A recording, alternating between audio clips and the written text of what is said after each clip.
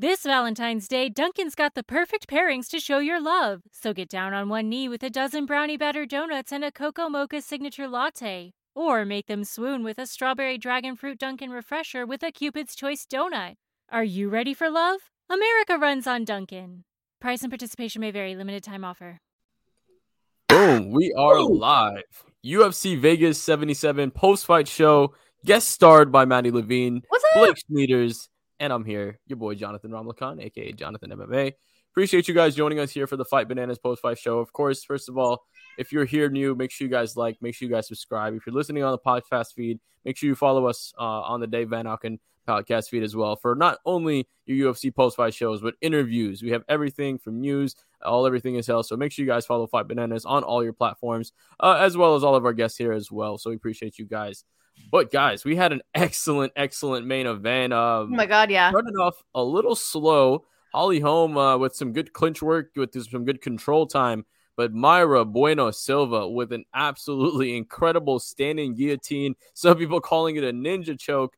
And pulling the submission win out of nowhere, essentially just ending that fight in the second round. You can see Holly Holm did not want to tap. After the tap, she looked visibly frustrated, knowing she got caught, right? She got caught in that submission. But Mayra Bueno Silva, after the fight, opening up about her mental health struggles, saying she didn't even want to be in this world anymore. And from going from that mental state to now being in a position to challenge for a title, want to give a big shout out to her. But let's get into the fight, guys. Maddie, you're the guest on the show. I'll let you start off with your breakdown. What were your thoughts on the fight overall and the performance by Mayra Bueno Silva? I mean, it was phenomenal. It was written out of a storybook. I mean, you have the newcomer, and let me just pause real quick. My cat is going absolutely nuts in this office right now. I don't know. She just climbed into a box. We're just gonna let it happen. But back to the fights. So it's just so cool to see the newcomer go against the veteran. And you can tell that Holly Holm is still very, very hungry. She came out bouncy as ever. She always comes out with great energy. And I really wasn't shocked by her game plan going into round one. She's really good on her feet with the footwork and trying to confuse the opponent.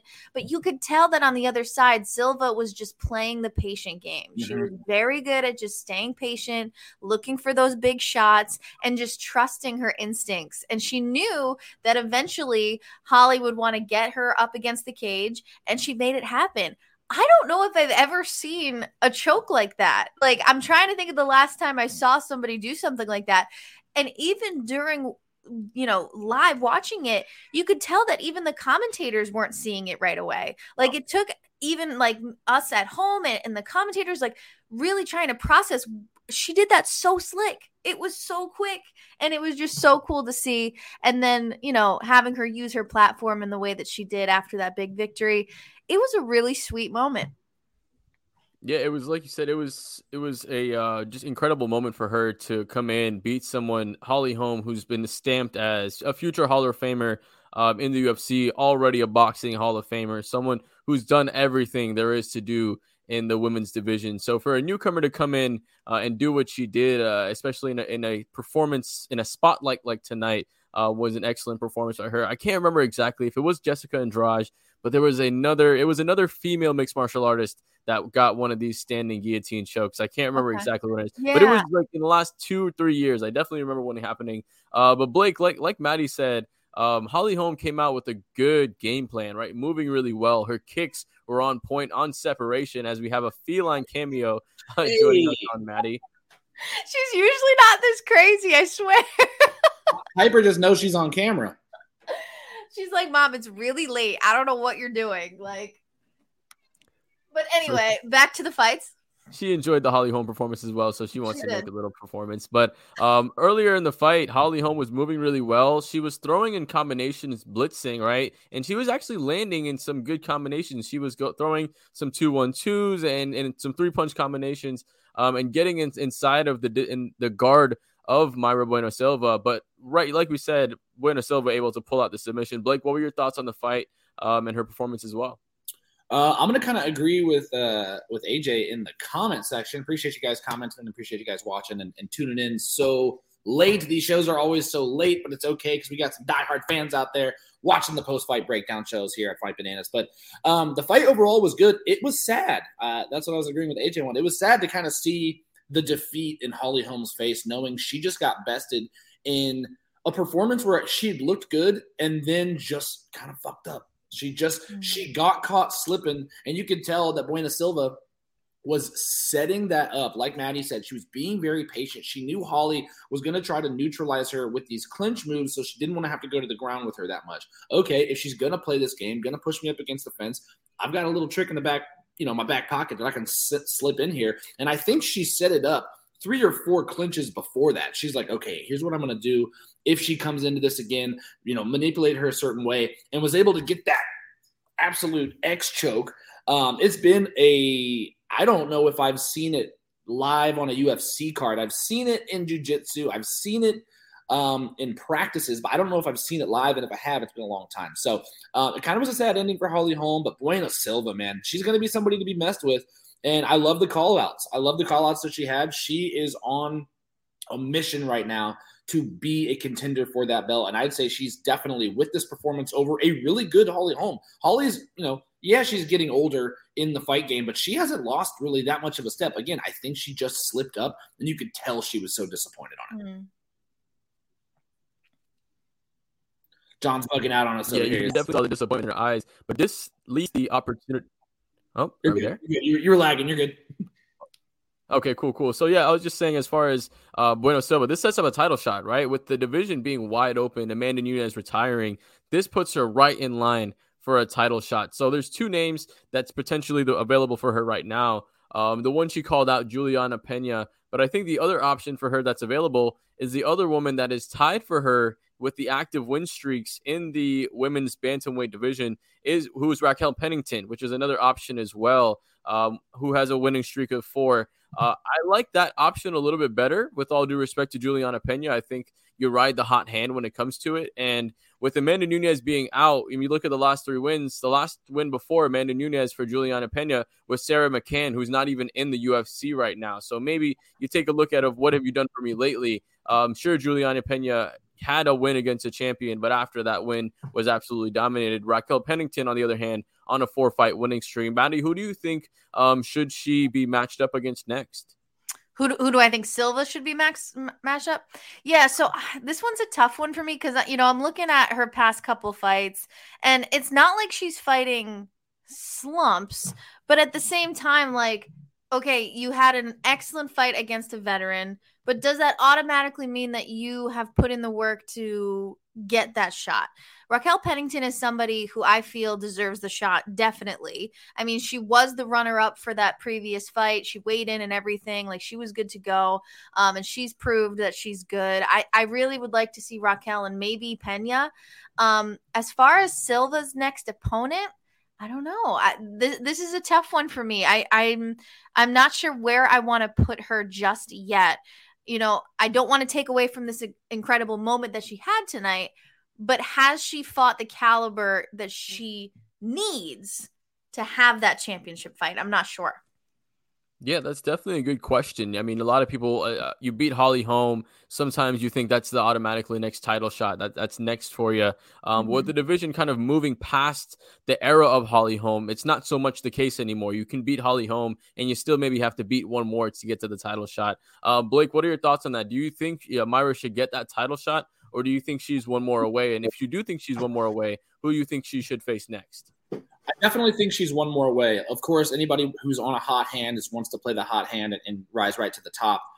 I don't think it would be a great matchup versus Juliana Pena right away. I think Juliana Pena is a very, very seasoned vet, and she would find a lot of holes in Silva's game. The fight that I think that should be made is actually her versus Ketlen Vieira, because Ketlen Vieira beat Holly Holm, Bueno beat Holly Holm, Vieira lost to Pennington, and if you're going to do Pennington and Pena for the title belt, I think that would be a great secondary fight, just kind of seeing as they've had similar rises right now. It'd also be perfect because they're both right at the same spot, I think, for hungriness, but they're right below title contention at the moment. And I think it would be a great contest of her skill. And if she can take down Vieira, then she's ready for the title fight. Yeah, I think that's an excellent point because that they both have wins over Holly Holm, and I think that puts either one of them to have that's the number one contender fight, right? That's because whoever loses for the title maybe has to go and get another fight before they fight again for the title, and that sets up the next young hungry contender. Of course, you have somebody, a lot of young contenders in that division trying to come up, but that's a perfect division for that. But let's transition to the co-main event because this was an absolute barn burner. You had Jack Della Maddalena versus Hafez, and this was a surprising performance by Hafez. I mean, to say the least, he came in, and in the first 2 rounds, he was able to actually get Jack on his back. Both guys landing on the feet. It wasn't like Jack was completely dominant in the feet. He definitely had an advantage when it came to the striking, but Hafez was definitely answering as well. And shout out to Jack because Jack ate some really clean shots, and he was able to withstand them and stay on the feet. In the second round, it was much closer. I think the first 3 takedowns by Hafez, he wasn't able to take Jack down, but towards the end of the round, 2 minutes to go, able to get Jack on his back. But in the third round, that's when things started to change, and Jack landed and hurt him and was able to actually almost get him out of there. But Hafez was able to land up on top with about a minute to go, or 2 minutes to go. About a minute to go, they get back up, they clinch up, end of the fight.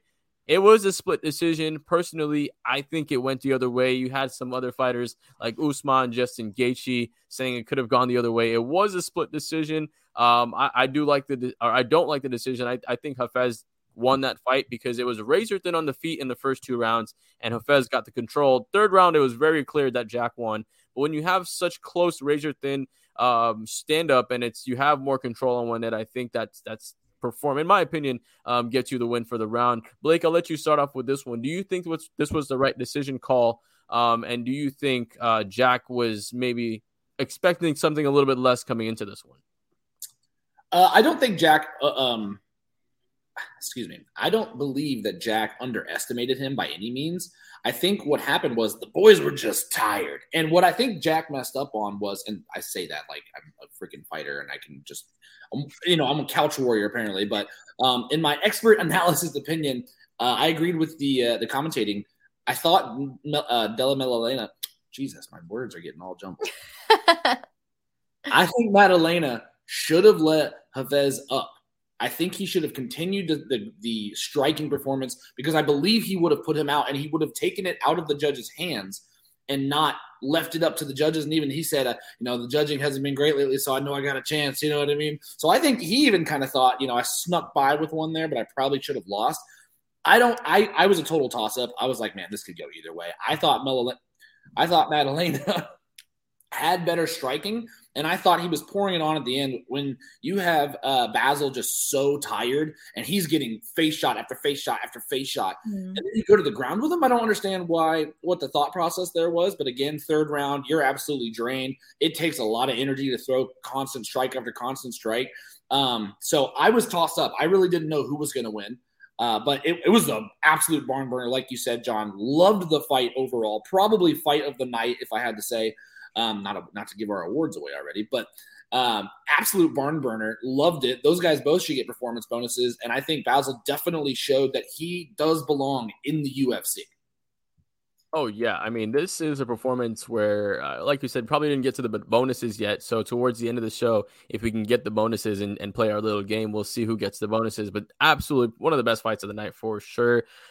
Able to going to the decision with Jack Della Maddalena, who has a first-round finishing streak in the UFC right now, 4 fights in a row, past the Contender Series where he's finished 4 fights in a row. So for a guy to come in on 5 days' notice and do what he did, that's an excellent performance. That's a UFC contract signed performance. You will definitely see this guy again in the future, especially for him just to, staying ready so he didn't have to get ready because he was definitely ready tonight for this performance. Maddie, I'll let you get to this performance as well. What were your thoughts on the fight, and what factor do you think having 2 weight cuts in a short period of time for Jack, obviously having that canceled fight, what factor do you think that played in this fight? Because obviously he was normally used to getting those first round finishes in those last 4 performances. This time able to get to the judges' scorecards. How do you think that played a factor? Yeah, I mean, I will say this was a super fun fight to watch regardless. And I'm really excited to see Hafez with a full fight camp. Like, if that's what he's able to do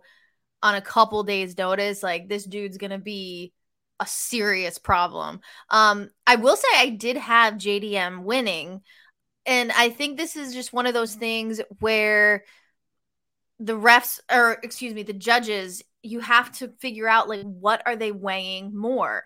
Are they weighing damage, ground control, just like continuous pressure? So, and to me, it seems like the judges tonight were really favoring pressure and damage. I mean, JDM was killing that body. As far as having 2 weight cuts, I mean, for anybody that's done a weight cut, you know the type of toll that takes physically on the body and mentally. But I will say that JDM's cardio is insane. I mean, yes, he got really tired, of course, but he was able to adapt. Like you said earlier, I mean, he was trying to go to the ground a little bit. And I really do think him going to the ground was him trying to gather himself a little bit, right? But 2 weight cuts is tough. And I think going to 3 rounds was the cause of, or excuse me, the 2 weight cuts were the cause of the 3 rounds. I think we would have seen maybe a little more volume from JDM, or maybe just not so gassed in the 3rd round. Because, I mean, I can't imagine having to cut, reload. Like, no, thank you. But yeah, I had him winning. So that razor thin. Yeah. I think also had you had a healthy JDM, it would have been over. Yeah. Midway through the 3rd. Totally. If not in the 2nd, but they were both just, I mean, the pressure of Hafez was, I mean, the guy just kept coming and kept going. And he was taking massive shots that would have put other fighters down. And for this being kind of his coming out party for the UFC, I mean, it was, I think JDM was even surprised. He was like, holy shit, this guy's just not going away. Yeah, had he been, I think the weight cuts definitely played a massive part in that.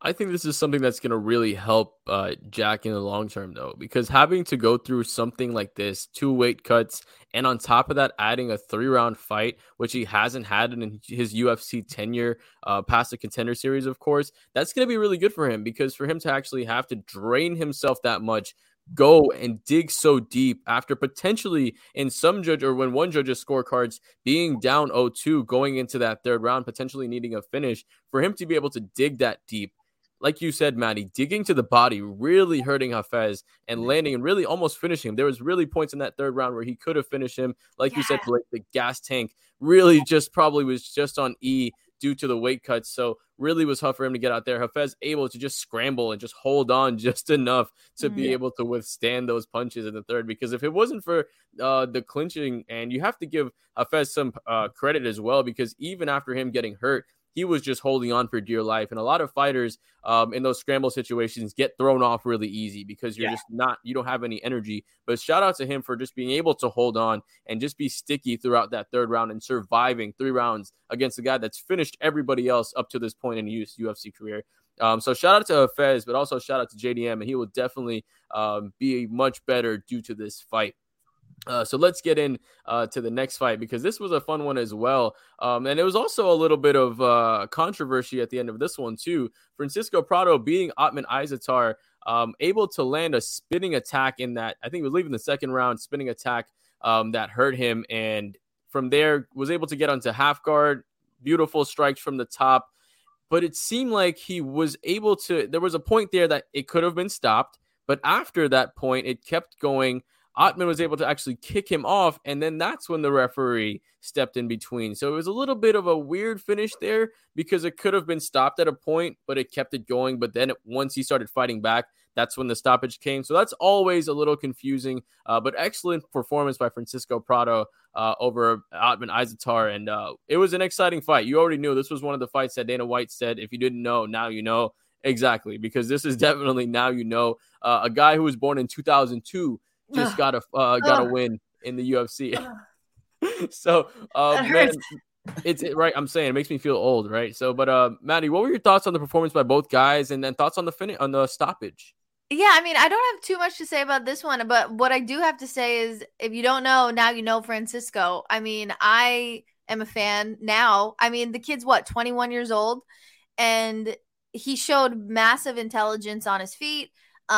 made a lot of smart choices, and those hammer fists were hammer fists from hell. Like, they were strong. And as far as the stoppage goes, I think it was a fair stoppage. You know, like you said, it's really tricky, and the ref has one job, you know, and it was clear from in that moment of all those hammer fists that Ottman was struggling, and it takes 1 second for the ref to be like, all right, you're struggling, you're done, you know? So it's so hard, especially when we're just sitting on the couch enjoying. And I can't remember the last time where a ref had to come in and the fighter was like, yeah, I agree. Like, they're always like, what? It's like, bro, like, no, you were done.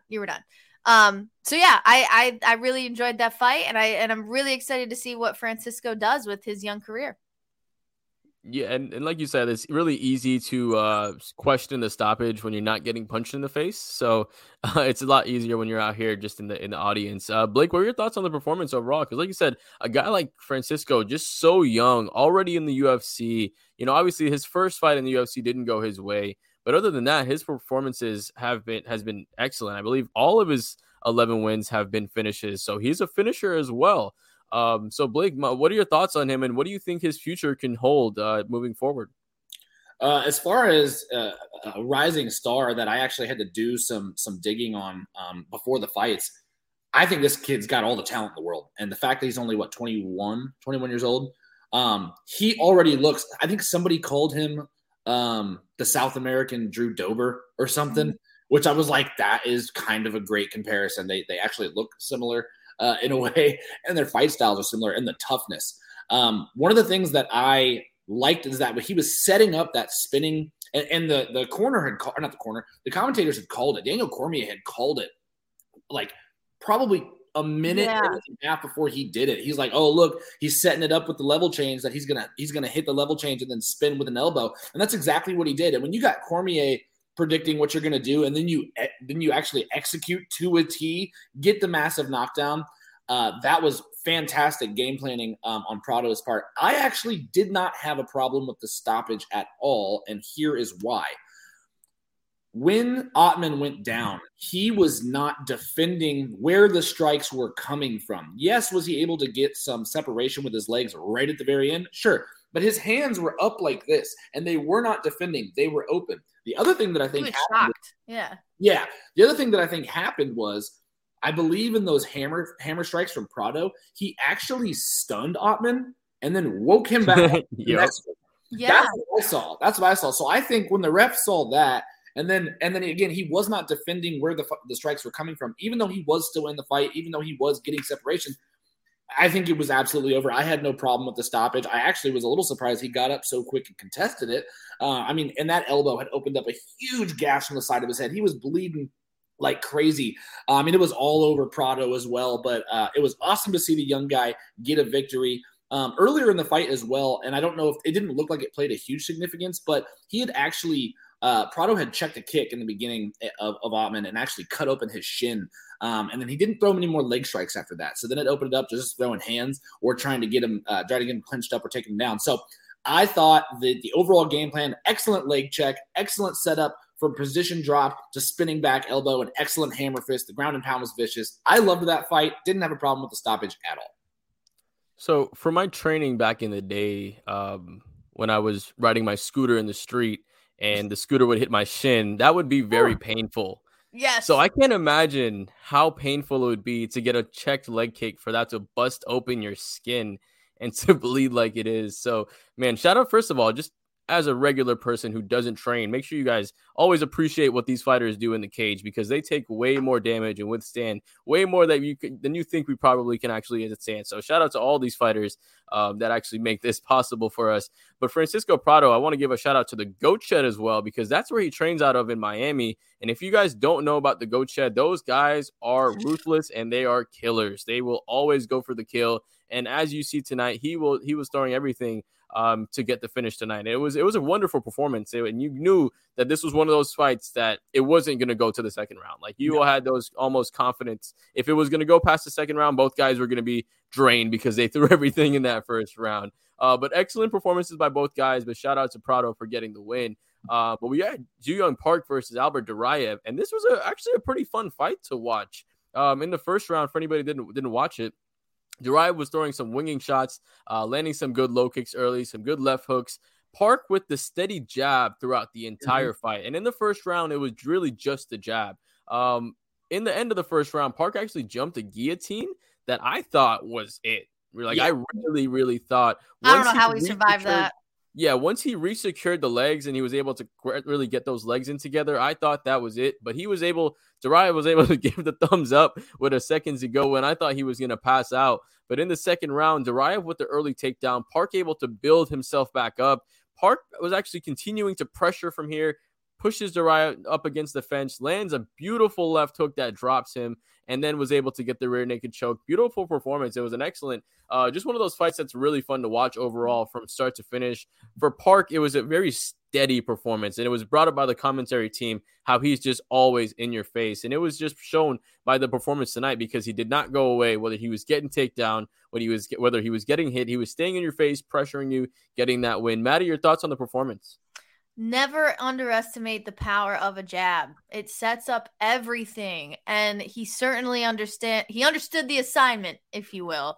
I mean, that jab, and it wasn't always a power jab. It's just always in your face. And that's something that, the other side has to deal with. And he was able to form a lot of his game plan off of that incredible jab. Gotta say, loved his dance. Probably one of the best dances of the night. I know there was a little bit of twerking earlier on, but I'm a big fan of the victory dance.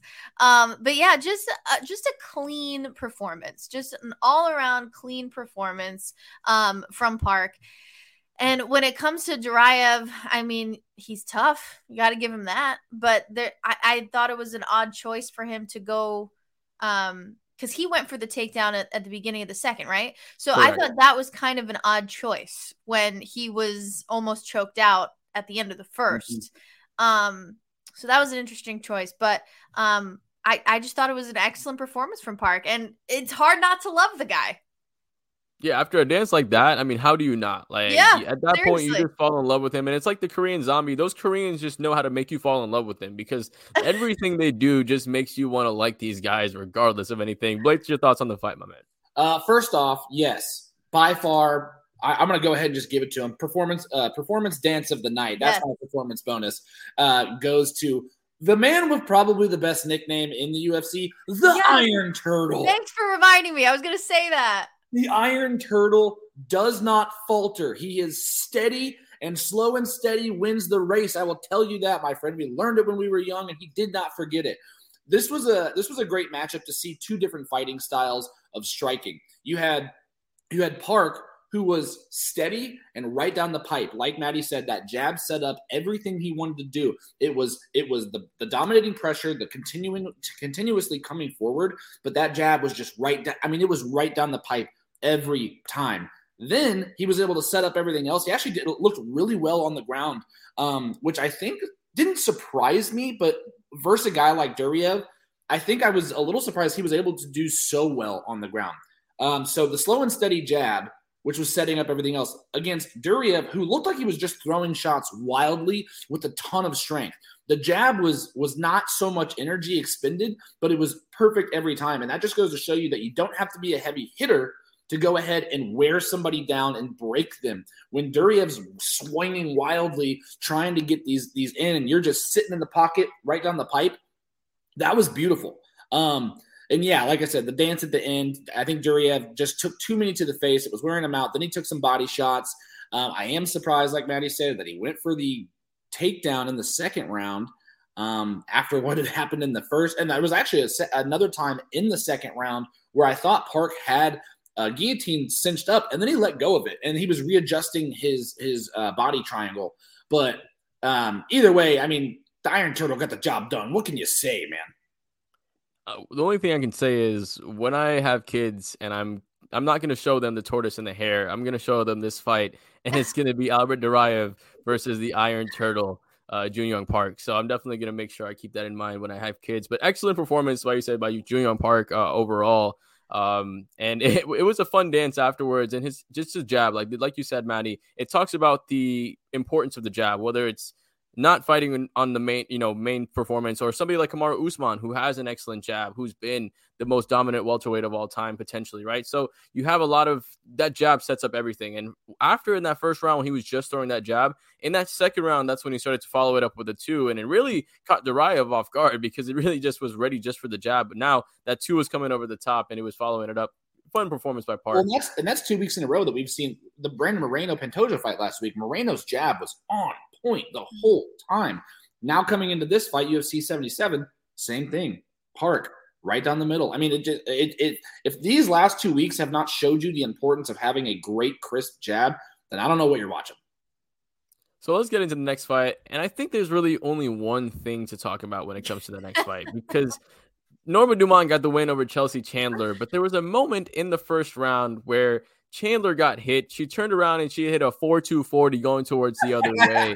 And it seemed like she almost ran face first into the fence. Like, yes. I wasn't sure. Like, maybe she thought this was WWE, and if you jump out of the fence, you win. Like, I wasn't sure what really she was thinking, but man, I just don't know what to say. I was laughing so hard because I have never seen anything like that. I was shook. Like, I almost paused it and rewound it because I was like, wait a minute. Then like, what just happened, dude? It was so, like, I'm sorry, but funny. Like, that was funny, okay? I mean, you can't say she didn't create space for a minute. Like, okay, like, so she was clearly rocked, right? Yes. And at first, I thought, okay, so she's creating space. She wants to maybe clinch up on the cage. But then she literally, like, bounced off of the cage. Like, it wasn't even like, let me get to the cage and turn around. It was like, the whole thing was just so very weird. And I'm dying to know if somebody asks her this, like, later. Like, what was her thought process? Like, dude. I wonder if that was in a way pre-planned, maybe for another fight that wasn't in the Apex, because the Apex is about 5 feet smaller. So maybe what she expected was to have 5 more feet before she turned around. And I'm not quite sure by saying this might be the first time since Cormier was stumbling away from John Jones. Man, Blake, dude, what was going through your head when you saw that going on? Well, I think I was just like, okay, she's clearly getting rocked and she doesn't want to be there. The first thing is, you have 2 defense mechanisms. You have fight. She chose flight. Yeah. She about took off, dude. Like you said, 4-2-40 she was running out there. So that was the funniest thing I saw all night. It was pretty funny. But I will say this about Chelsea Chandler, like, she is one of those fighters that I just kind of like have the ick about, and I can't help it.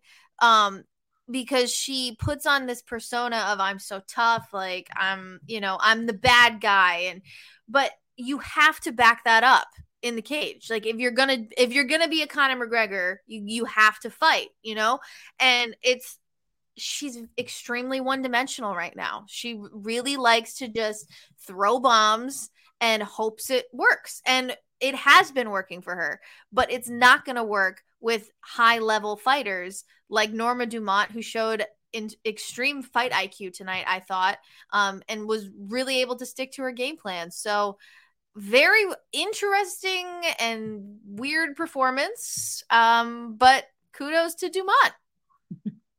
Yeah, and that was like you said, that definitely credit to Dumont, because she was landing some really good strikes. Like, let's not take away from the performance she had. She was landing on the feet, right? She was landing some right over the top. Throughout the fight, she was able to get her opponent on the ground, and she was just controlling throughout the entire fight. So let's not take away from the performance of her, because she was absolutely dominant throughout the entire fight. But it's absolutely hilarious to see somebody just turn around and, like you said, Blake, just run away. Literally, like Forrest Gump it. Just like, I want to go home. Knees and elbows. Oh, weird. Great technique on the run, though, I have to say, for that. You should be starting on the defensive line as a cornerback or something like that. Get her on the rugby pitch. But let's get into the opener of the card before we get into to break down some of the prelims.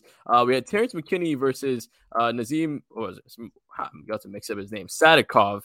And that was a fun fight, because in the first round, McKinney was able to actually get him on the ground, was able to get back control for about 4 minutes.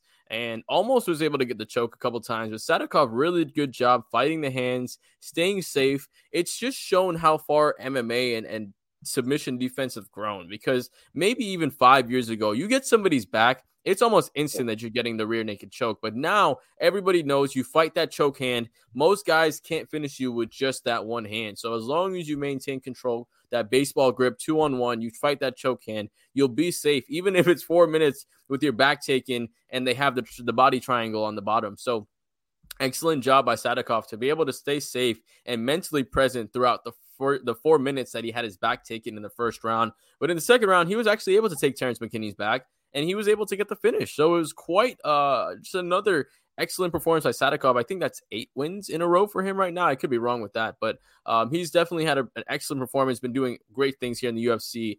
Maddie, what were your thoughts on the fight overall and his performance, just able to withstand that first round and just flip it on a script in that second round? Yeah, I mean, I love the first round, but I will say I have this curse that every time I walk away from the television, for whatever reason, there's a finish. And I watched the first round, and I was like, all right, I'm going to run downstairs real quick, get some food, blah, blah, blah, blah, blah. I come upstairs, and there's a finish. I'm like, you've got to be fucking kidding me. So I didn't see the finish, but I saw round one. And what I saw from round one was Nazim's ability to defend. I mean, so high level. Like, that was incredible. And Terrence McKinney being very slick on the ground. So for Nazim to actually be able to, like you said, hang on for a while, but intelligently. Like, it's not like he was just shelling up and hoping for the best. He was doing a lot of smart things with his arms and with his guard. So that was really cool. And to hear that he got the finish in the second, was incredible. So shout out to him. Blake? I mean, if Maddie she just watched the first round, okay? That's a tale of 2 rounds right there. I thought it was probably going to be over in the first because McKinney is a notorious first round finisher.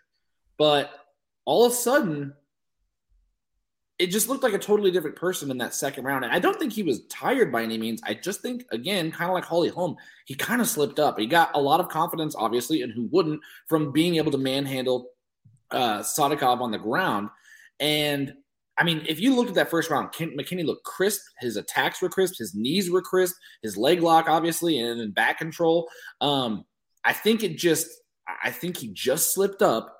And Sadikov was obviously not determined by anything that happened in that first round, because he had the killer mentality to go finish that fight and get the choke, and it just got cinched up perfectly. So this was a complete – I mean, I usually try to bet on some form of the fights. And so I had a 6-leg parlay tonight, and I had just texted my group chat of friends, and I was like, all right, boys, fights are about to start, 6-leg parlay. Let's get this money.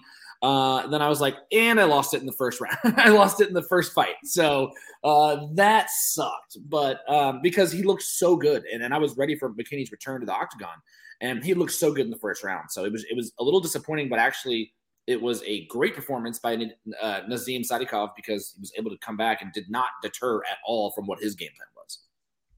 Yeah, obviously, I personally think that Terrence had a good performance in that first round, but like you said, he slipped up in that second round, because in that second round, he just kind of let himself get into that spot, and he slipped in as soon as he got the back control. That choke was in almost right away. Like, he wasn't able to defend and get the control there. So a couple of times now in the UFC, Terrence has gotten caught, right? I mean, he had Drew Dober hurt, and then he got caught by Drew Dober. And in the last fight, he got caught by a flying knee. In this fight, had his back, or able to take the back of his opponent for 4 minutes and then get his back taken. So it seems like Terrence McKinney does a good job starting. Maybe has to find some mental fortitude, or just figure out how to continue with the same game plan in that first round.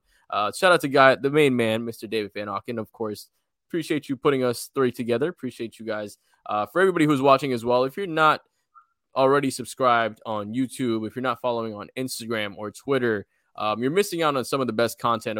Last weekend, Dave was out actually hosting the Gamebred FC press conference out there, sitting right next to the guy, Jorge Gamebred Masvidal. So shout out to the guy, Dave. If you're not already following Fight Bananas and Dave Van Auken on Instagram, make sure you guys follow the boy. But back to the fight, excellent performance by Sadikov. let's get to the prelims, guys. I'll let you guys break down your favorite prelim, and then we'll kind of get to the other ones from there. Blake, what was your favorite prelim of the night? My favorite prelim was actually, and I gotta say this slowly so I get it right. It was Austin Lingo versus Milk. You bastard! You took mine. Well, you took my comment on the dance, so I had to. All right, fine. Yeah, Melquizel Costa versus Austin Lingo. I thought Costa looked awesome. Obviously, he also looks physically awesome. I believe he has what is called vitiligo, which is just a decoloration of the skin, but it almost makes him look like he's got a permanent, like he's got a body tattoo. It's like a whole thing going on, which is actually kind of cool. But he not only looked cool, he performed fantastic. He was getting those body kicks left and right up the middle on Lingo. I'm actually surprised that Lingo was able to fend him off for all 3 rounds. I thought in that second and third round that at one point he's going to just take one of those body shots and go down, and then it's going to be pounced on by Costa, but he didn't. So Lingo actually showed a ton of really good toughness against a guy who's had twice as many fights as him at 20-6 for Costa, 9-3 for Lingo. So it showed good heart by Lingo, but Costa, I'm excited to watch that kid fight again, man. He looked really good. The output. Oh my God. No, I was just going to say the output from that man was incredible. Like, just like top-notch kickboxing. Like, just the combinations and the building, like understanding that the body work was paying off. Like, he was going up the middle and then going to the sides and just completely like just chopping down the tree, you know? And it's like it. And then going up high, like it was just beautiful. Like it was like textbook kickboxing. But Lingo was super impressive. Like a lot of people would have folded a lot sooner. You know what I mean? And he just took it on the chin, and not only took it, but like was able to dish out a couple of pretty harsh punches. Obviously it wasn't enough, but wow, Costa is extremely talented. Yeah, I mean, looking at some of the unofficial numbers, Costa 48 of 73 to the body. I mean, for Lingo to take 48 body shots. Yeah. That's like, I couldn't even imagine taking one. But for him to take, like you said, Blake, a lot of those body shots was that leg kick, that rear leg kick that he was firing to the body, and it was snapping off. And sometimes you'll hear the snap, but sometimes you'll get that thud where you won't even hear anything. It was loud. And some of those just dug into, like, you got both, right? You had the snapping ones and you had the thuds, and it just sucked. And even DC said Lingo wasn't really even defending and trying to swipe the kicks away. Mm-hmm. So he was potentially even risking breaking his forearm with defending with how many kicks he was eating as well. But definitely excited to see Costa perform again in the future. Like you said, that striking performance was amazing. I mean, just through the first 2 rounds, 38 body shots. So for him to withstand that, absolutely incredible. Costa with an excellent performance. Maddie, Blake stole your prelim of the night. What was maybe your runner-up? Let's see. I'm looking at the card now. I mean, the one that comes to mind is the Nunes-Dudakova fight because of how friggin' nuts it was, you know? And I was really excited to see kind of 2 different styles go at it tonight. And unfortunately, we weren't able to see that. But I couldn't watch the screen. Well, was it a dislocated elbow? Is that what happened? So what happened is essentially, yes. She posted right? Up. Exactly. And that elbow essentially just went the wrong way. As a lover of gruesome injuries, but a hater to see it happen to anybody, and hopefully she recovers. Just seeing that was wild. So hopefully the good thing is we're in 2023 and that's not as bad as it used to be. I mean, you see guys like Paul George snap their legs essentially in half and come back and you know, so it's different now. So she'll definitely have the UFC technology and the UFC PI helping her rehab and getting behind her. And you'll see somebody like we have Tom Aspinall, I think, returning next week, if I'm correct, right? And he had an injury where his knee essentially got blown out. So the UFC PI does a really good job just taking care of the fighters. So expect her to definitely be back. Yeah. Best wishes to her. Hopefully she heals up. But like you said, Maddie, that was just crazy to see overall. Yeah. If you can have Weidman and Silva come back, she'll be fine with just a dislocation. It'll all be fine. Yeah. It was just gruesome. It was. and me and Maddie were talking. I don't know what was worse, watching the actual, like seeing the actual injury or hearing her scream. Oh my God, that made me just be like, yeah. oh, Her reaction was terrible. Terrible. Yeah. Yeah, especially when you hear that scream, like that's just never. It's almost reminded me of when Joseph Benavidez got choked out by Davison Figueiredo, and he just woke up screaming in the middle of the octagon. Oh my God, yeah. That was like one of those screams that you just kind of haunt you in the middle of the night. Right, so, right. You don't want to hear that. But the performances on the prelims were pretty solid overall. I think this was one of those prelims where really just kind of build up the card. Solid, feature prelim was pretty solid. Tucker Lux versus Melsik Bagdasaryan. Both guys going back and forth really, and essentially Bagdasaryan was able to get the win there. We were able to see the return at the beginning of card by Ashley Evans Smith, but Eileen Perez, Jesus, she was dominant for the entire fight. She made Ashley look like shit. I'm sorry, but Ashley was not her best tonight. But also Perez really put it on her. But it was one of those fights where I think that Ashley was just a little off because Perez was hitting things that a seasoned fighter wouldn't have let happen. Like she wasn't setting up her body kicks, but they were landing perfectly because Ashley wasn't doing anything with them. And there was just a lot of that going on where a lot of low-level takedowns as well. Low-level takedowns, but they weren't takedowns that she had to chain together. She had the body lock and just tripped her essentially. Very not easy, but things that when you're building takedown defense, you start with that. Like those are the basics of starting with takedown defense. So to see her getting takedown like that, obviously she was coming off of, I think, a nerve pinch, recovering off of some pinched nerves and some injuries. So for her to come back, obviously not the performance she wanted to have. Maybe there could have been some ring rust, but it didn't seem like she was all able there just to do it all and put it all together. When her coaches were talking to her, it didn't seem like she was maybe responding in the way you want to see a fighter respond. So hopefully maybe she's able to get it back. But Eileen Perez, just an absolutely dominant performance by her. I definitely want to give another shout out to Tyson Nam.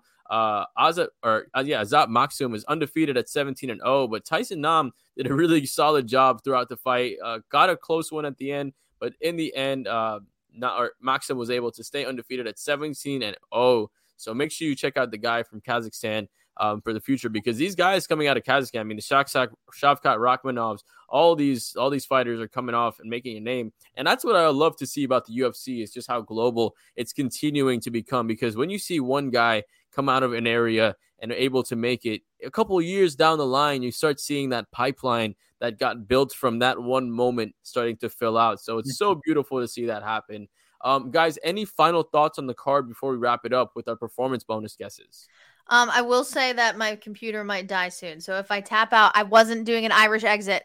It's just my computer's dying. But I thought it was an overall excellent card. Super, a lot of high level striking. I thought this was a really fun striking card. But yeah, it was overall I'm gonna give it an A. I'm gonna give it a B plus. B plus. I thought this was a fantastic card to watch for casuals. If you were a casual of the fan, I thought this was a great card to watch because you had a little bit of everything. You had decisions, you had great striking, you had submissions, you had, unfortunately, an injury, you had great dance moves, you had a woman overcoming mental depression and basically, like you said, not wanting to be alive, and then coming from the lowest moment to the highest moment, which is one of the coolest things that this sport does, is it really pushes people and promotes people from that can go through terrible things and bad places onto being on top of the world. And I hope the trajectory for her continues to go. I do want to say one of the fights I did want to give a shout out to, if you guys got to catch it, was the Evan Elder Genaro Valdez fight. That was an absolute swing and banger till the very end. I could have given both those guys a hand raise at the end because they were just going to absolute war. I think that one actually would have tied mine for undercard performance of the night with the Costalingo fight, because I saw that one and I was really getting into it heavy because I thought both of those guys were just putting on absolute warrior shows. So overall, I thought it was a really good card. I'm gonna go with I think I'm gonna match Maddie, even though I would love to be a contrarian. I think it's gonna be a B plus for me. Can't quite give it an A, And maybe that's just because we're coming off the back of International Fight Week and UFC 290 last week. So obviously not quite the all the excitement we got from that one, but this was a great one for casuals. If you guys get a chance, go watch this because it was totally worth it. It had a little bit of everything. Yeah, absolutely agree with you guys. I think this is one of those cards that you can that has a lot of rewatch value, right? There wasn't really a lot of snooze fests. Sometimes the cards, you'll watch the fight, and as people that, watching it or in the sport, you'll be able to analyze the fight, but you wouldn't really go back and watch that fight. But let's get to the performance bonuses. Maddie, we'll let you try to guess them before you leave. There were two performances bonuses and one fight of the night. They all ended up being on the, and this will give it away just a little bit, make it a little bit easier, but they were all on the main card. Two performance bonuses and one fight of the night. What are your guesses? All right. Performance bonus, Silva and,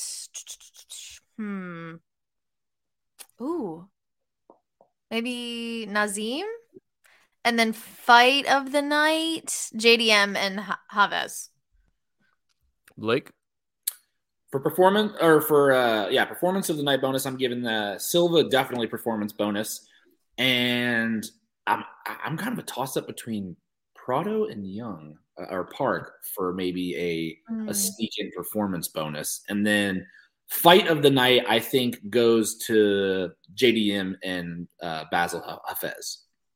Yeah, so you both got one of the performance bonuses right. Of course, the main event got the performance bonus. And like I said, the fight of the night I probably shouldn't have gave away because that was easily the best fight of the main card. So that was the fight of the night. The second bonus went to Francisco Prado with the for sure. So well-deserved there. He was calling for the bonus there at the end. So well-deserved as well. I thought a couple of the prelims definitely had an opportunity to potentially sneak in as far as fight of the night, but that co-main event, especially when you have a guy who's on 5 days notice versus a guy who's fighting for a ranking, the storylines kind of make it just a little more amplified. So that just kind of added to what made that, in my opinion, the fight of the night. Guys, excellent show. I appreciate Maddie for joining us. Blake, as always, for being here. Everybody in the comments, thank you guys for joining us. And if you're watching this in the post-fight, like we said, make sure you guys make sure you guys subscribe. Follow everything on all social medias, Instagram, Twitter, Facebook here at Fight Bananas. Maddie, closing thoughts before you finish out here. Let's see. Fight Bananas or die. Let's go. I love this. This was super fun. And as always, I love repping the Fight Bananas brand. Make sure you follow my podcast, The Peel Back. You can find it wherever you listen to your podcasts. And I hope to be back on the show soon. Thank you so much for having it on. We appreciate you and the feline for being on here as well. I don't know where she went. I think she fell asleep. Thanks for the cameo, Piper. Awesome. And as always, my man Blake, close us out, finish us off. For sure. No, I want to give a huge shout out and thanks to Maddie Levine. Go check out her podcast as well. We've been having guests on really frequently lately, and it's been awesome. And we've just gotten one good one after the next, after the next, after the next. I believe you are our first female guest, if I am not mistaken. Yes. So look, you have already graced the Wall of Fame, Hall of Fame for Fight Bananas post-fight show with John and I. So thank you very much for that. Your breakdown was fucking awesome, and we cannot wait to have you back on the show. Obviously, shout out to the best-looking co-host in all of post-fight shows and all of the internet, John Romlakan. Always looking freaky fresh, my man. Big shout out to Guerrilla Warfare. Big shout out to Dave Van Auken and Fight Bananas. Guys, thank you so much for all your support, everybody who's commented and everything. We don't always get to the comments, but the ones we like, we get to put up and just keep giving us all the support you can. We love it. We do it for you guys. And I have a blast doing the show, man. Awesome. Thank you guys as always. Thanks to Dave Van Auken for giving us this platform, for being here. From the three of us, we thank you guys as always. Let's go, and we'll see you guys after the next fight.